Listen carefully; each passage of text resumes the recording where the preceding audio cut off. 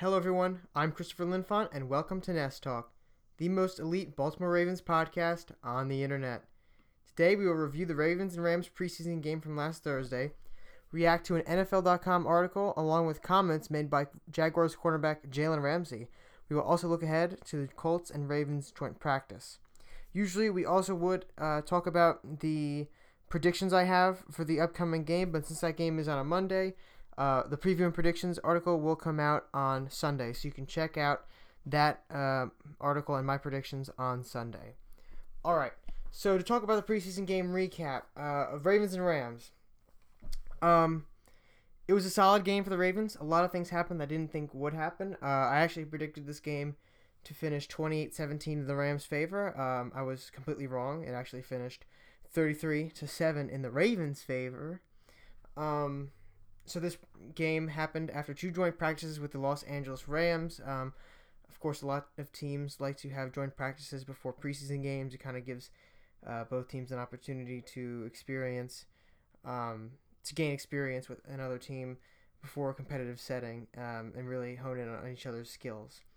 So first of all, I want to talk about where I was wrong with this prediction. So the first most glaring issue that I had was I was completely wrong about the Rams starters playing. The Rams did not say that any starters would sit out the game at the time of the article, and they didn't really say it until about an hour before the game started. So Jared Goff and everybody didn't play. Todd Gurley, the entire starting offense, starting defense did not play. So this gives the Ravens a much better opportunity to put up some points and, I guess, conserve some of the Rams' movements. But even if the starters had played, I still don't think the outcome would have been much different. Maybe a touchdown or two, and give or take in both directions. But the Ravens probably would have still won the game.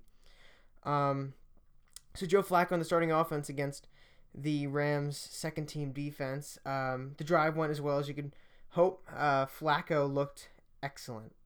He looked fantastic. It's probably the best I've seen him play in a preseason game for a long time. He comes out 5 for 7 for, 81 yards or something like that, and a touchdown to Patrick Ricard, the fullback, on a small little out route.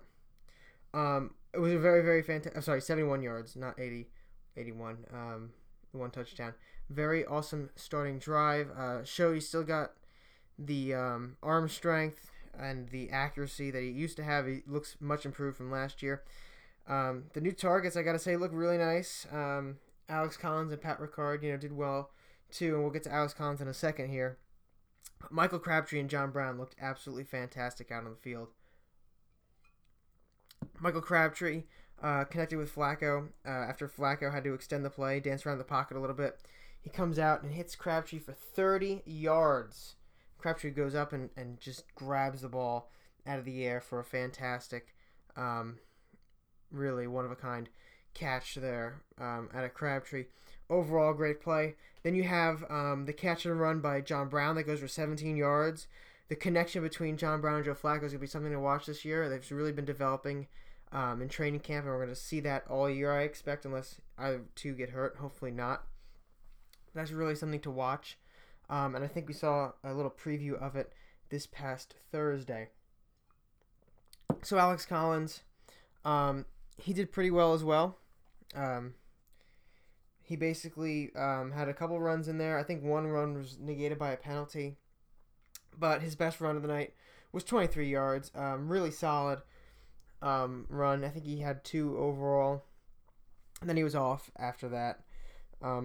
Very, very solid night. We wanted to make sure that Alex Collins still had, some explosivity to him, because sometimes, one-year wonders do happen. I don't think Alex Collins will be a one-year wonder. I think he's going to do very well, especially with the offensive line looking a little better maybe than last year with Orlando Brown, of course, James Hurst, and a whole bunch of other. Marshall Yanda is going to be coming back, so it's going to be really interesting to see how that offensive line plays out this year.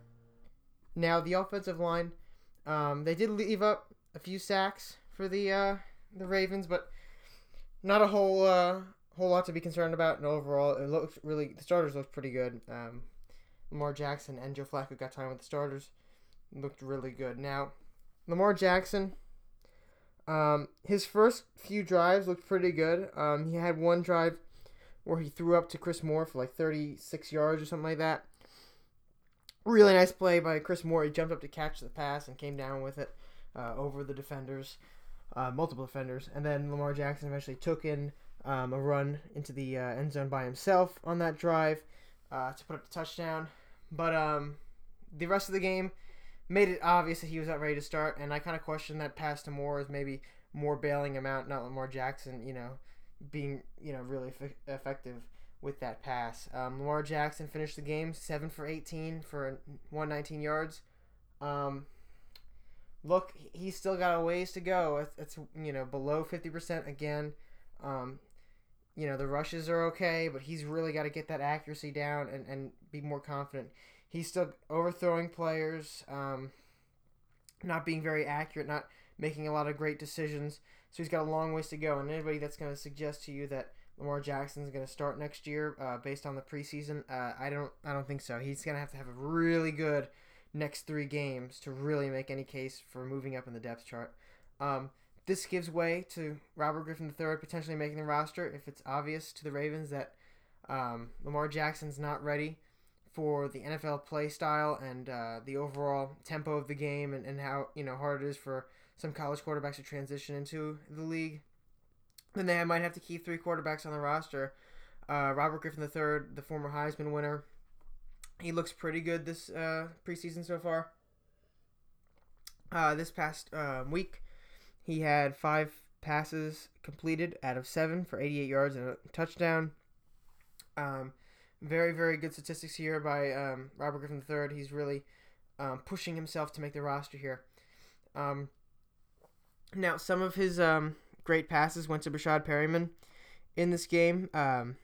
Perryman, who did not do well at all last week against the Chicago Bears, he came out in the fourth quarter in an explosive manner. It was obvious he was trying to prove something because he caught 3 receptions for 71 yards and a touchdown. I mean, this is not like Brashad Perryman. He ended up going up in the back end of the end zone, leaping over defender, or not leaping over defender, but he caught the ball over the defender for the touchdown, a little toe-tapping touchdown. He's really close to the end of the line there for that drive. So, fantastic plays by Perryman. He won. I gave him the Baltimore Feathers Player of the Game award. It was really phenomenal to watch that happen. I've never seen Perryman play like that, and hopefully he continues to improve because the Ravens don't want to have to waste that first round pick from 2015. If this is an outlier though, and he doesn't do very well for the rest of the preseason, I can't see him making the roster. So we already talked about the running game in a little bit with Alex Collins, but I do want to talk about Gus Edwards, the undrafted rookie out of Rutgers. He led the team in rushing for the day. 12 rushes for 58 yards. He's really making a case to make the roster. The Ravens are probably going to keep 3 running backs, and he might be one of them. You have to wonder whether or not Kenneth Dixon will or even can make the roster again with the amount of injuries he sustained. He sustained 2 already this offseason. If he gets another, if it's a major one, I really have to seriously consider his prospects on the team for this year. While Gus Edwards, he's healthy and he's making plays out here, doing very well for the Ravens. He might put them in a position to win should he be kept on the roster this year. So he's not the only running back, the undrafted running back that did well this game. Mark Thompson had a nice preseason game. Thompson, he didn't do super well in the running game in that department, but he did do very well when it came to hauling in passes from quarterbacks. So Thompson, he ended up catching 2 passes for 43 yards. He shook off some defenders and made some moves to really look good out there. So he's trying to make the roster, and I don't think he'll do it over Gus Edwards, but I do think he does have an opportunity to at least try and make himself look good. And then there's always the possibility that another team would be willing to take a chance on him if they really feel that he did very well in the Ravens preseason. Delance Turner wasn't very notable in this game either. I mean, he's not going to make the roster one way or the other. It's really going to be between Mark Thompson and Gus Edwards. Probably Gus Edwards will make it if they do decide to move on from Kenneth Dixon. That's a big gift, too. So Tim White, the receiver, who also specializes in kick and punt returns, was out in this game with an undisclosed injury. So Janarian Grant, the rookie out of Rutgers, the undrafted rookie out of Rutgers, that's the second undrafted rookie out of Rutgers on this team. He handled the kick and punt duties as well as played some receiver with the second teamers actually, over Rashad Perryman. So Janarian Grant, he did pretty well. He caught 2 of 4 passes for 32 yards in the game, so not too bad. Not all the passes were that great to him, so not a whole lot of drops. But he also had a kick return for 26 yards, and then 2 punt returns that didn't amount to much. But overall, Harbaugh was happy with the way he performed, and the Ravens think that he can really produce if they do decide to keep him on that kick in one of the kick returns. He really shook off a few guys just to gain some yards that he wouldn't have been able to if he didn't actually get through them, and he didn't actually try. If he just went down, he would have maybe not got those 15 yards or whatever it was. So he's a fighter, and he's really elusive and a lot of speed. That's what he's got, a lot of speed. So we'll have to wait and see whether or not Janarian Grant makes his roster, but he might. It depends on him and Tim White. If Tim White's hurt, well, he's back at practice, but if he gets hurt again, that'll hurt his chances for making the roster. Of course, the Ravens could opt to keep both of these guys, but they might have to carry 7 receivers for that, and if they want to keep 3 quarterbacks, it's going to be very difficult to do both. Moving on to the defensive side of the ball, Kamalei Correa had a solid game, not anything crazy like the Hall of Fame game, where he completely balled out with like 3 sacks, an interception, a forced fumble. He just played solidly, no mistakes, just nice and easy. Overall, good game from him. You can't complain there. The 2 standouts on defense, though, Tim Williams and Maurice Kennedy. Tim Williams had a forced fumble strip sack. It was a fantastic play. Terrell Suggs also got a sack, and I think Matt Judon did as well. But, you would expect from those 2 that they would actually make some plays. Tim Williams, coming into his second year now, was a bit of a disappointment last year for the Ravens, as he didn't really get much time on the field and didn't produce very much when he was on the field.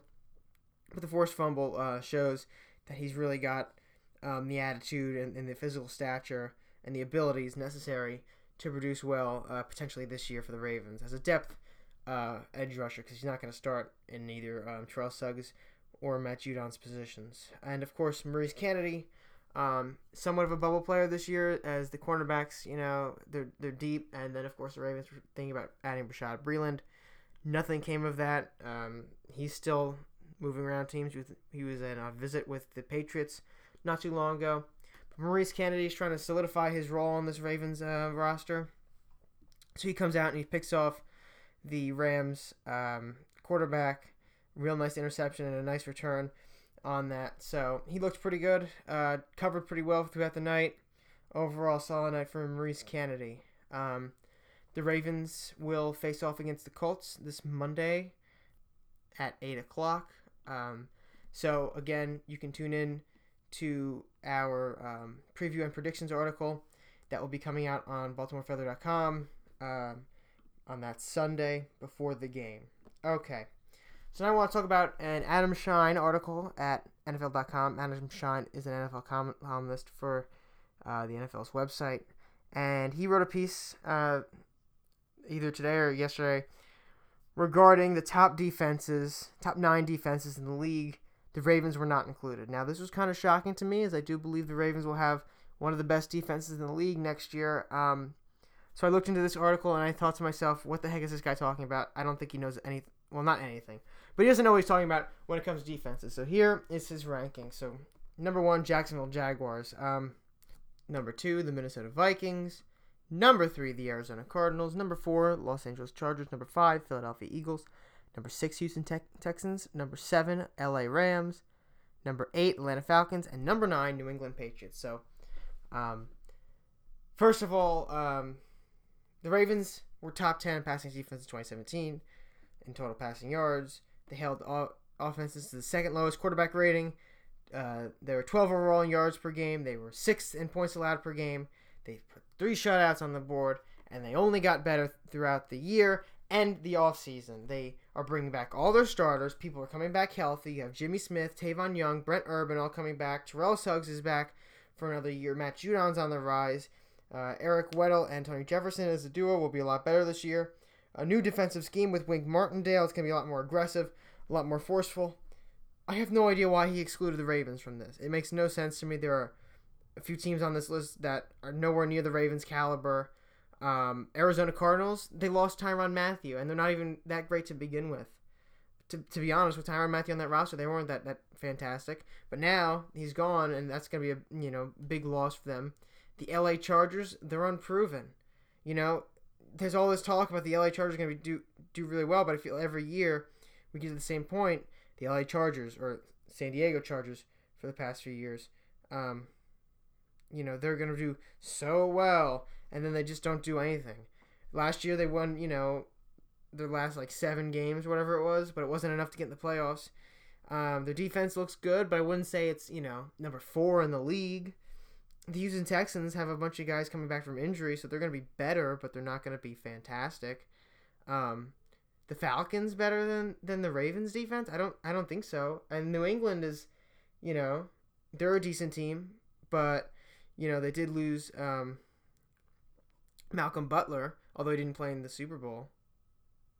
But it's really not the best rankings in any sense of the imagination here. Look, my improved these are my rankings here. I'm going to give you mine. I think these are much better rankings than his. Number 1, Jacksonville Jaguars. I think Jalen Ramsey, who we're actually going to talk about coming up next, his defense with Marcel Darius and the whole gang, Telvin Smith, Miles Jack, Calais Campbell. I mean, it's Barry Church is on that team. It's really a great defense. It's the best in the league, hands down. Number 2, Los Angeles Rams. You cannot tell me that Aqib Talib and Marcus Peters, along with Aaron Donald and Ndamukong Suh, those 4 alone would not dominate. So yeah, they're going to be number 2. But I put the Ravens at number 3, above the Philadelphia Eagles, followed by the Minnesota Vikings, New England Patriots, Chicago Bears, Houston Texans, and Atlanta Falcons. Look, Baltimore Ravens, great secondary, great linebacker core. We didn't get to the defensive linemen, but we're going to do that next week. Talk about them and how they're going to be good this year. It's a real big unit that's been improved over the past few years, and I really think that this is going to be a very fantastic unit to watch next year. They posted 3 shutouts last year. We might get 4 or 5 this year. Who knows? But there's no way they're not on this top 9 list. Philadelphia Eagles follow the Ravens on my list. Look, the Eagles, they won a Super Bowl with that defense, and Nick Foles. You can't discount Nick Foles being one of the better quarterbacks. But Philadelphia Eagles defense, that defensive line is one of the best. Now they even added Haloti Ngata. You pair them with the secondary, that's pretty good. The linebacker unit's, pretty decent. It's a good defense overall. Minnesota Vikings, I'm not sold on them extremely. This year I think they're going to go down in the rankings because they were pretty good last year, but just down a few pegs this year, although they'll still be pretty nice. You can never, ever, ever discount the Patriots at number 6 here. They could go up on this list, but I don't know, how you could put them any lower than 6. I think that, they're always going to have a good defense, and then, honestly, even if they start out with a bad defense, Bill Belichick will find a way to improve it, whether it's through scheme or adding players late in the game. Then, of course, the Chicago Bears are here. This might be kind of surprising to you. How did the Chicago Bears get on this list? But honestly, the Bears' defense last year was pretty good. They look to be a lot better this year, too. They added Roquan Smith and a couple other guys. So I really think that this Bears defense is going to stand out this year. And it's going to be a much better Bears team if Mitchell Trubisky can make good on those promises he's giving the Bears and that organization. Because, look, He did okay last year, but he's got to come through this year. But this defense is going to help him a lot. Set him up in some nice, field position and give him a lot of boost on that. Hold the opponent to a lower score. Then the Houston Texans are coming in.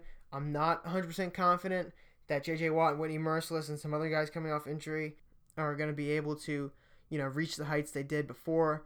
We'll have to wait and see. It's still a really good defense. And the Atlanta Falcons at number 9, I was kind of struggling on where I should put them on this list because they're definitely in the top 9. You got Vic Beasley over there, being a monster on that defensive line. But they did take a little bit of a slump last year. Not the, super best, but I think that they'll be back on this list at number 9 this year. Look, Atlanta Falcons, you can't discount them, even with that offense that struggled. Not struggled, but wasn't as good as it was in 2016 and in 2017. Now, this defense is going to have to really rev itself up. The offense made itself better this offseason, so if the defense can do well, they'll be back in the NFC Championship game. Okay. Moving on to Jalen Ramsey and his comments on basically everybody in the NFL, especially quarterbacks. This came out today. Jalen Ramsey was interviewed in GQ magazine, and he had a lot of things to say about quarterbacks, specifically the ones we're going to talk about today. Of course, Joe Flacco, but I also want to touch on Josh Allen, Matt Ryan, and Eli Manning. So let's delve into those guys first before we talk about Flacco here. So, he made a bunch of comments that I don't really think he was thinking about before he made them. I don't really think he knows what he's talking about, to be quite honest with you guys. But, he said about Josh Allen that he's, I think he said he was trash, not sucks. Yeah, he's trash, and it's going to show. That's a stupid draft pick to me. And he then also said, I hope he's the Bills quarterback. We play them this year, basically saying that he's going to pick him off. Look, I don't think Josh Allen was the right move. It was a bit of a risky move by the Bills. There's a lot of other better quarterbacks available. But look, I don't think he's trash. I think he's got a lot of arm talent, but he's certainly not trash. He's not even proven himself yet because he hasn't been on the field except for a preseason game. So, I don't think that it's very fair to, criticize him on anything he hasn't done yet. So, I think he can transition well to the NFL if he works on his accuracy, but we're going to have to wait and see. Then Ramsey said about Matt Ryan that he's overrated and that he sucked this year.